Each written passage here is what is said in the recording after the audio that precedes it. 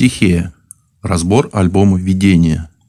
Перед тем, как разбирать сам альбом, описание которого долгим не будет, обязательно следует сказать, в какой временной шкале и в каком информационном шуме для группы он выходил. Тут я буду описывать, что долетело до меня, и могу быть несубъективным.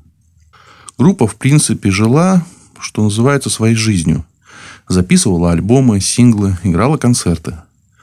В какой-то момент весной и летом 2019 года, возможно, за неимением тем, сначала у канала «Вписка», а потом на YouTube-канале «Редакция» выходят два фильма про 2007 год. Нам интересен первый. И вот чем. Это видео вышло со скандалом.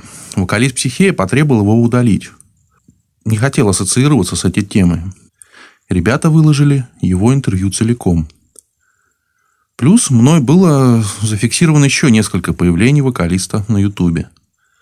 Дальше будет лично мое, сформированное в разговорах с теми, кого это интересует мнение.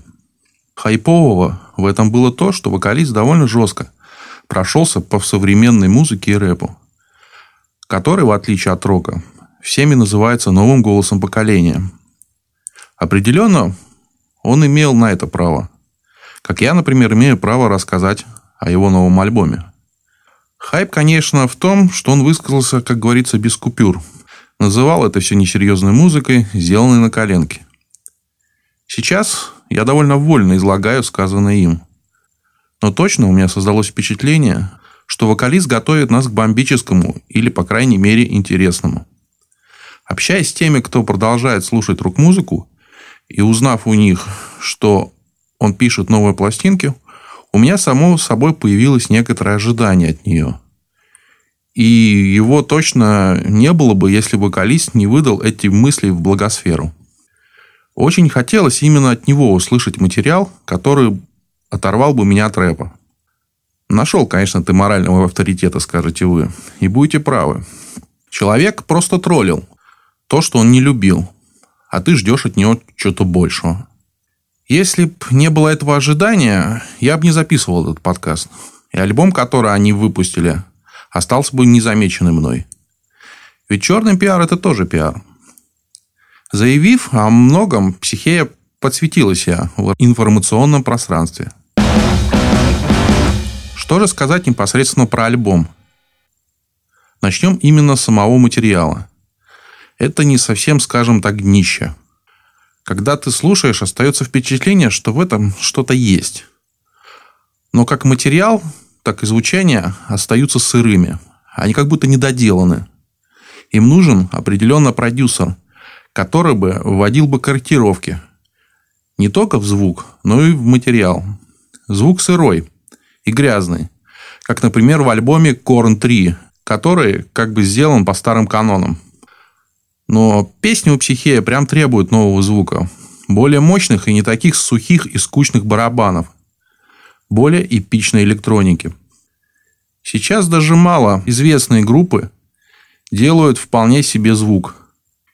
И на это даже не нужна студия. Конечно, кто-то скажет, что этот звук – это протест. Это такой жест. Но это невозможно слушать.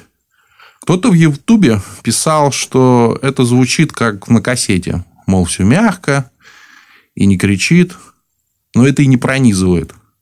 Каких-то эмоций это не оставляет. Похоже, простой звук себе может позволить разве что Кровосток. Но это их фишка.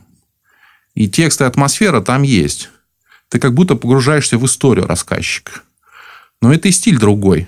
И все равно он кажется побогаче. Берем сравнение последний сингл Tequila Jazz. Конечно, это не такая тяжелая музыка, как у Психея, но тоже все не кричит.